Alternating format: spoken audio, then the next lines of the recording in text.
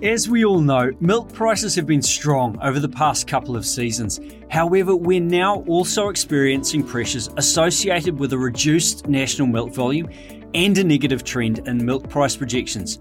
This revenue pressure, combined with fast rising input costs and interest rate hikes, is seeing farm businesses' profit margins significantly squeezed. So how are farmers managing their way through the current economic climate to maintain profitability? Over the next 2 episodes, you'll hear from a group of farmers who have kindly agreed to talk about their approach. I'll be asking them how they're coping, how they calculate their profit from various inputs like supplements, and how they go about budgeting when things are changing so quickly. In this first episode, we're joined by Dan King and Mark Jones. Dan and his wife Kate are owner-operators on the West Coast. Mark and Nia are 50-50 share milking 700 cows at Mamuku Bay of Plenty and contract milking 500 cows in Te Rau, Waikato.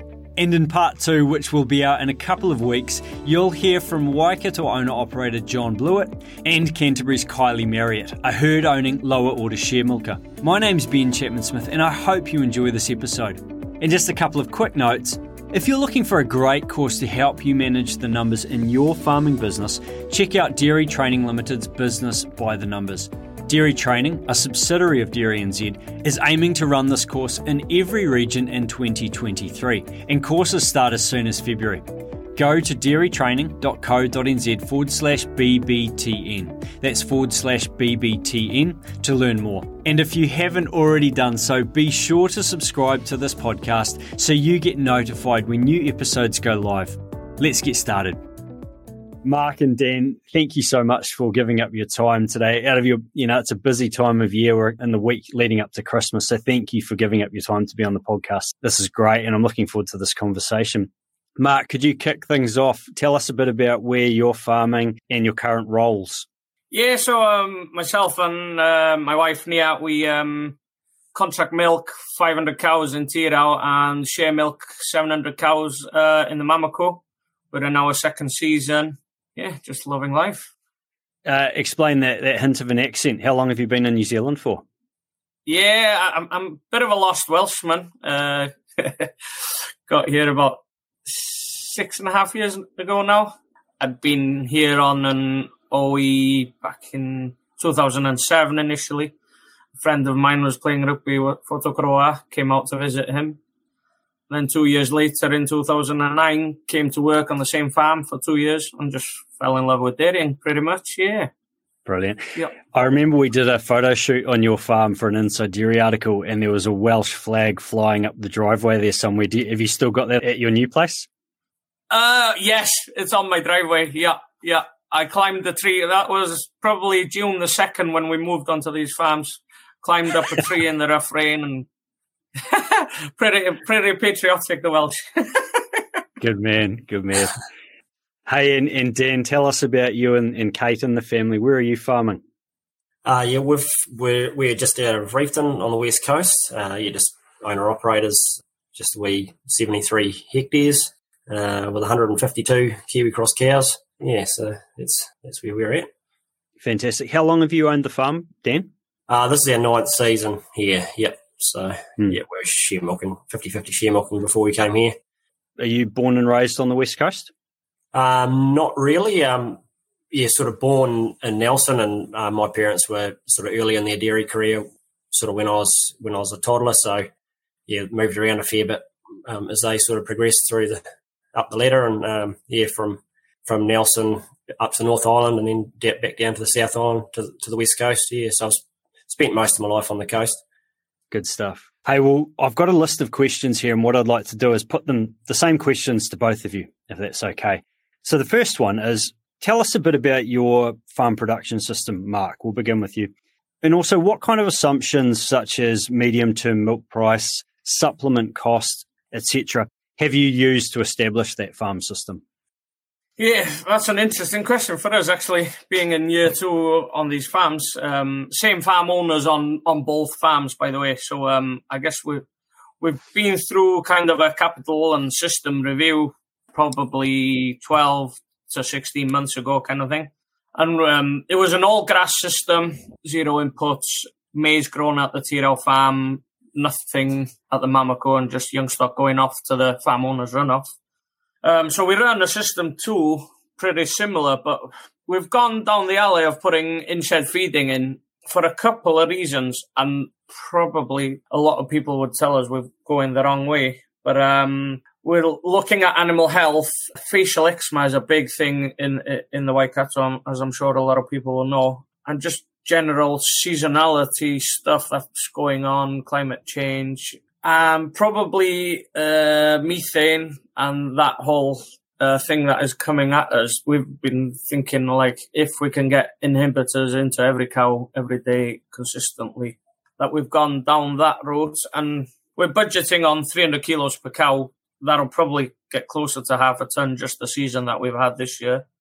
Farm owners' philosophies are around the zero palm kernel, so yeah, the price that we are paying for per ton for our supplements is way above industry target, I'd say.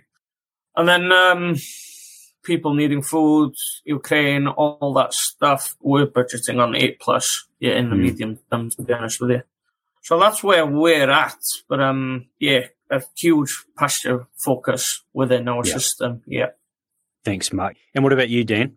Yeah, so we're pretty well self-contained with our stock anyway. All our young stock stay on farm, and we winter everything on farm. We do buy in quite a bit of palm kernel, so we're sort of between a system 3 and a system 4, depending on the season, how much grass we grow. Last year was a pretty rough season, so we were a system 4 last season, feeding about 1,600 kilos of PK per cow. We'd normally feed about 1,100 to 1,200 kilos a cow, and that's including winter as well. We feed quite a bit through the winter to get condition on, and the young stock gets some of that too, so that's not all going to the cows. Yeah, so we've got irrigation, which covers about sort of a bit over a third of the farm, which sort of helps with the summers a bit. And we grow a bit of summer crop too, and winter crop. Good one. So you get a lot of rain, but you also, what are the summers like? Yeah, we can get some quite sort of nasty short dry spells in the summer.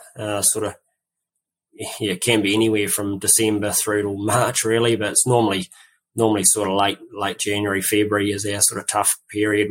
We can be just about completely brown at times here. So yeah, and as far as the sort of medium term payout, we're sort of working on sort of $7 to $8 being sort of what we're going to sort of assume is sort of average from here on. So Dan, tell us about the approach that you and Kate have taken to dealing with these dramatically risen farm costs. So sort of two main things. Our two biggest costs are feed and fert. So this year we only contracted quite a small amount of palm kernel because it was quite expensive. And that was mainly, we could justify it at that price at the current payout, but we just only contracted a small amount so that if the payout does come back significantly, we've sort of got some flexibility to can it from there and back the PK right off. As far as the fert goes, we've done whole farm soil tests this year, and we've saved a bit of money. It's not a huge amount, but I think we've saved about $3 or $4 on our fert bill by being able to put a bit less a little bit less P on some of the paddocks that were above the optimum range. But also on the fert side, we've actually trying to increase our nitrogen in order to grow a bit more grass, so that we can sort of back off the PK a wee bit. I think that's a bit more efficient and a bit more cost effective. We're still under the 190 cap, but we're sort of trying to get closer to the 190. Are there any other things that you've done to reduce costs? Probably just trying to be a bit more proactive, getting culls away early, because we got bitten the year before last with our culls. We booked our culls in sort of normal time, sort of early May, and then they couldn't go because of COVID, and so they didn't end up leaving until sort of late June, which really buggered up our winter feed budget, which made last season quite tough, which, is considering it was so wet, it sort of compounded that issue. So, that's another thing I'd say is just, booking culls in early, probably a month earlier than what we would have in the past, and just accepting if it's a good autumn, then we've got more grass that we can push into the winter and possibly feed the remaining cows, keep them milking for longer, and or push the winter feed into the spring a wee bit, give us a bit more buffer in the spring. And Mark, what about you and Nia? What's your approach to these rising costs? Yeah, I guess our biggest thing, we're questioning every cost. It's a plan, as farmers, we all go through this, say you do your annual budget, that looks spot on, thanks, Mr. Bank Manager, and then you do your cash flow, yeah, it's going to be in a deep hole, pre-Christmas. It's all planned, but it's when you're in the eye of the storm, it's still pretty uncomfortable, even though it's all planned. But we're questioning every cost, I guess, and we'll revisit our cash flows now. I guess this is relatively new, in terms of where we budgeted and cash flow. We need to revise now. A lot of people would have already, we might be behind the 8 ball on that. And a whole lot of communication with our accountants and bank manager. And to be honest, use a lot of the Derry NZ website. This podcast, this is good listening to this, surrounding ourselves with good people as well. We're part of a business group. So, we've got a group chat on that, just bouncing ideas. Yeah. And I guess a lot of top 2-inch stuff, it's a mindset to be able to roll with the punches a little bit. We know there's a little bit of headwind coming our way. I guess I'm setting myself up to not become fatigued. You could look at our labour costs just with the scale we have. We need a lot of people and chop, chop, chop. But what does that do to their lives? What does it do to me? So, a lot of top 2-inch stuff as well, to be honest with you, to complement the paper and pen kind of approach as well. Mark, what are your farm business principles and how are these useful in the current economic environment? That's a good one. That's your peg in the ground. You shouldn't move, even though you question it sometimes. We operate, myself, growth to enrich lives is kind of our motto. So if our business is growing, we're growing the people, we're growing the animals, we're tending the right way. But there's a whole framework that fits into that, weighing your young stock, growing the right amount of pasture, growing your budget. There's a lot that sits underneath that. So our peg in the ground is it growth to enrich people? I guess it's an age and stage thing. I feel like I'm a long way away from consolidation mode. So, we're in growth mode, growing a family, 3 kids now. Yeah. I guess through that is people, pasture and profit. The 3 pillars underneath that, I guess. But broken down. Just playing the long game. How are you going with, holding the course on that, on what your sort of values are, your principles are in terms of the financial pressures? Do you feel like you're having to compromise at all on that, or can you stick pretty true to your mission? It's an interesting one. No offense to Dan here, our farm owners have got the principle of zero palm, and then we're looking at the feed that we are coming in, and it's relatively high cost. And you look at putting 30% PK in, and jeepers, that drops the price a fair bit. You look at them and you question your philosophies, but and then you go back and you're like, oh, what is the long game? And you're like, okay, let's see this through and see what the methane game brings into it and stuff like that. So I definitely question those philosophies. Sometimes we go through it, but just keep questioning, keep learning. Yeah. Good on you. Hey, and Dan, what about you? Talk to us about your farm business principles and how that's going for you at the moment. Yeah, we just sort of try to keep things simple. Just run an efficient system, try and harvest as much grass as we can. No flash machinery, we only have gear that we need. It's like what makes the boat go faster sort of thing. If it makes the boat go faster, we get it. If it doesn't, we don't. And we've sort of been focusing on strengthening our equity position as much as we can. Any spare cash just goes to paying back debt really at this stage. And and I guess the benefit of that is if we get to we're sort of almost at a point now where we could just go interest only if we had a really tight season. So that's quite a saving, and having a lower amount of debt just means that it's less interest as well. So it's sort of 2 ways you're winning by paying back debt really.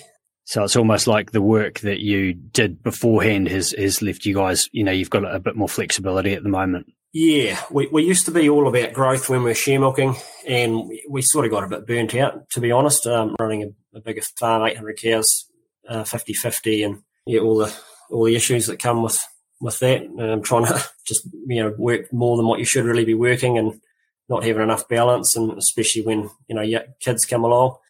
So we're sort of now we're not really interested in growing our business any bigger. We just want to make our business stronger so that, we've got a good foundation for the future, really. How do you calculate the profit that you make on various inputs, Dan? For example, supplements? Yeah, we work on a response of 80 grams of milk solids per kilo of dry matter on our palm kernel sort of thing.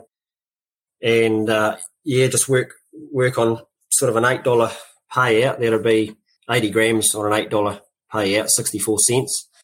And our PKs, what we've contracted is costing us about 55 cents. So, that's 9 cents profit, which is 16%. So that's kind of an example of, how we would calculate the margin, yeah.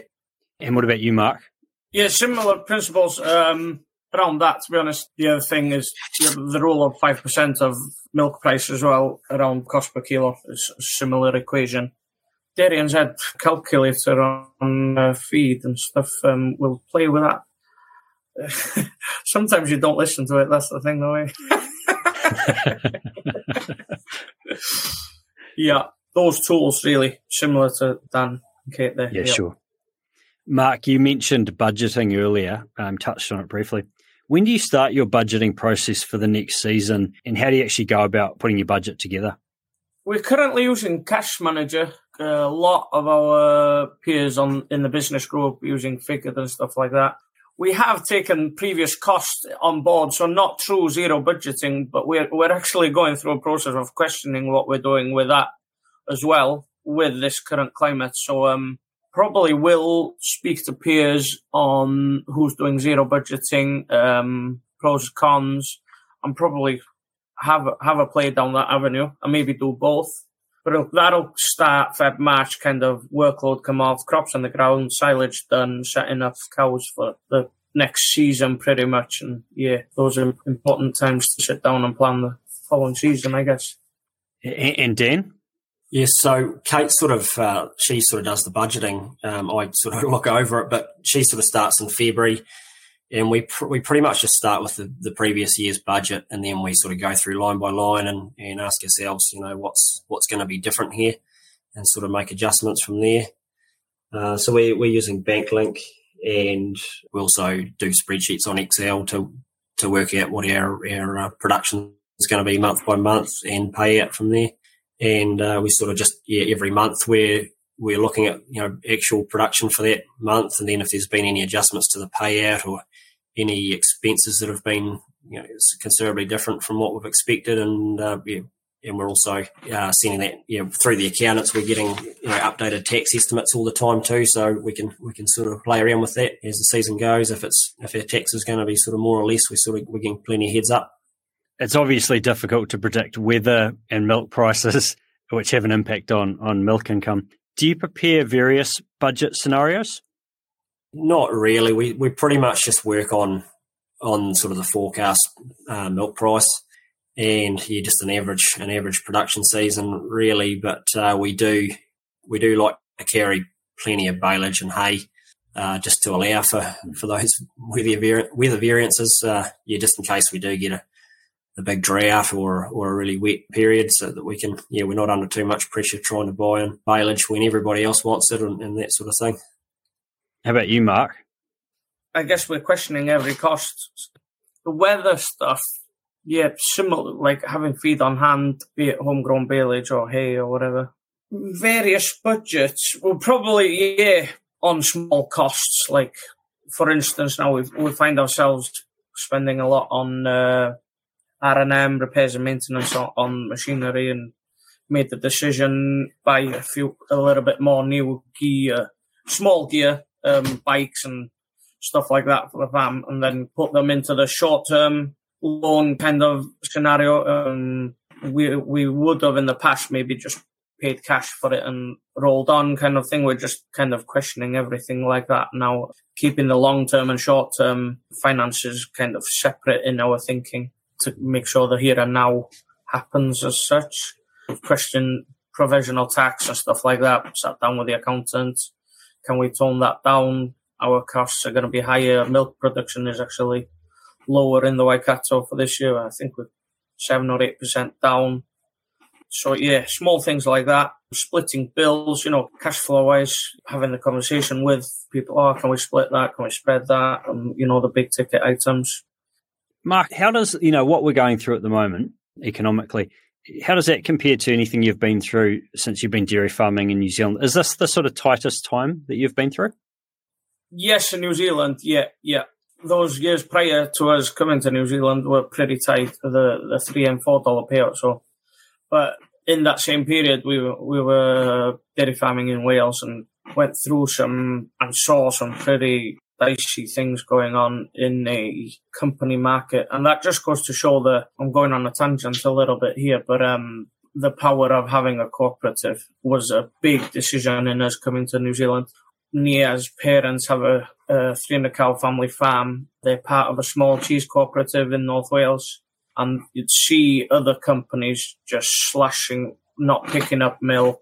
Pretty bad scenario. So we've seen it, not firsthand on our business, but I guess that forms you as a person. I'm just interested in knowing, are there any lessons that you've learnt from those times back in Wales that you'd recommend to farm business managers? Yeah, just knowing your numbers is a big one. I guess EQ is what I always harp on about with the emotional intelligence. Being able to get a state of mind that you can roll with the punches and playing the long game to get through it. Yeah. But knowing your numbers, knowing where you're at, you can't manage what you don't measure. Can you just talk a bit more about when you talk about the EQ side of it, talk a bit more about what you mean there? Farming's hard, and, gone from an 800 cow share milking job down to 150. It's tough, Kurt, and building my resilience and emotional intelligence is pretty important to me.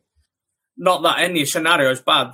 Our goals are different, so we're building towards that. And what builds that is not getting fatigued, mental health, all that stuff. So building EQ, the books I read, the podcasts I listen to are all around success or resilience or that kind of stuff. And yeah.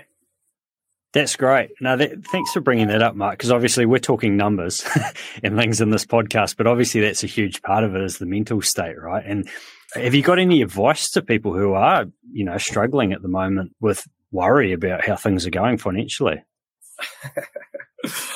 I'm probably going off the PC, but just get a bottle of rum and sit with your mates. That's as important as it gets, and I'm pretty good at doing that. Now, honestly, surround yourself with people that have a chat, and it's hard for men. We the mental health week and stuff like Kane was the other week on your podcast. It's pretty important just to have a yarn and get it off your chest, and and 9 times out of 10 people are going through the same thought process anyway. So just that relief of having it out, and it might be 3 rums or it might be 6 rums deep that you get all your truths out of you, but that's me pretty much. Yeah. No, good man. It's a bit of a tangent, but I think it's a good one. It's a good one to talk about in this conversation. Dan, final question for you too. I mean, on same as what I asked Mark, how does what we're going through now compare to things you've been through in the past since you've been farming? And is there anything you've learned through tight times in the past that you would recommend to business managers now? Yes, to me, it's sort of not too bad just yet. When we first bought the farm here was when the payout just dropped away from the previous record payout. So, that was pretty tough those first few years. And we started off with sort of a fairly high stocking rate and, had plans of doing really high production per cow and per hectare and setting records and all that sort of thing, but pretty quickly learned that wasn't going to work with the payout really low. So we cut cow numbers quite drastically and cut our inputs right back. And so that was what we did to get through that, to avoid borrowing, putting overdraft onto term sort of thing. We didn't want to do that. We didn't want to be stepping backwards because, we're already at peak debt already sort of thing. We didn't want to go into more term debt. So, just I guess since then that felt pretty bad. Getting close to the end of our overdrafts, and we don't want to be there again. So we haven't had an overdraft for the last few years, and sort of carry quite a high cash buffer in a savings account that we can sort of put money into and take money out of as need. And we've sort of been working on chipping away at our term loan since then. So I guess what I could say about what I've learned is to just plan ahead for your financials as far as what would happen to your business if the payout dropped down to $6, $5 again, and especially with input prices the way they are. So I guess just trying to be a stronger position to handle that if it does happen to come along. I think people are pretty good at planning ahead for the seasons as far as their feed goes, for putting feed aside for winter and summer and things like that. But I think you sort of need to do the same for your financials as well, because there is good seasons and there are bad seasons, so we need to be sort of prepared for that. That's the main thing that I keep hammering on at, but that's the main thing I've learned. Dan, you don't have to answer this, but I was curious when you mentioned having a cash buffer put aside in savings. Do you work on like a 3-month expenses, 6 months expenses, something like that? Yeah, we haven't really worked it out as such, but it's a decent amount that it's more than what we would need for, say, something like if a tractor blew up and we had a 20 grand bill, we could take 20 grand out of the savings account to cover it, sort of thing. We're not having to go to the bank for an overdraft. And then, of course, we allow enough that we're never too close to zero on our working account either. So yeah, it saves a lot of hassle too. If we cancelled our overdraft facility altogether. So if we do need an overdraft, it's kind of a hassle getting it set up again, sort of thing. So we keep well away from needing it, just so that it save that hassle. But it's always available if we need it. If we do get tight times, we can. If you have one season that's really tough, we can organise an overdraft facility and use that sort of thing. But if you're working on your overdraft all the time, you don't have as much leeway if things do get tight. So yeah, I guess we've just got a lot more conservative over the last few years since we've been here anyway. Yeah, we used to use our overdraft on and off every year when we were share milking, and yeah, we just don't feel comfortable doing that now. So no, that's excellent. Hey, and thank you so much. Look, the farmers who I've talked to who listen to the podcast have told me one of the things they really enjoy is hearing from other farmers, finding out what other farmers are doing, how they're approaching different challenges. So thank you to both of you for putting yourselves forward to do that, to come on and just share your approach with our listeners. Really, really appreciate it. And on behalf of our listeners, thank you. And I hope you both have a nice Christmas break and get to put your feet up. And Mark, have a rum or two. Sure will. Thanks for running this, Ben. This is good, eh? This is good for people. Thanks for that. Thanks, Ben. I'll be having a rum too. I'll have one with you, Mark. Come on. Thanks for tuning in to Talking Dairy. We hope you enjoyed today's episode. If you'd like to check out more of our podcasts, go to dairynz.co.nz/podcast or find us on your favourite podcast platforms. Catch you next time.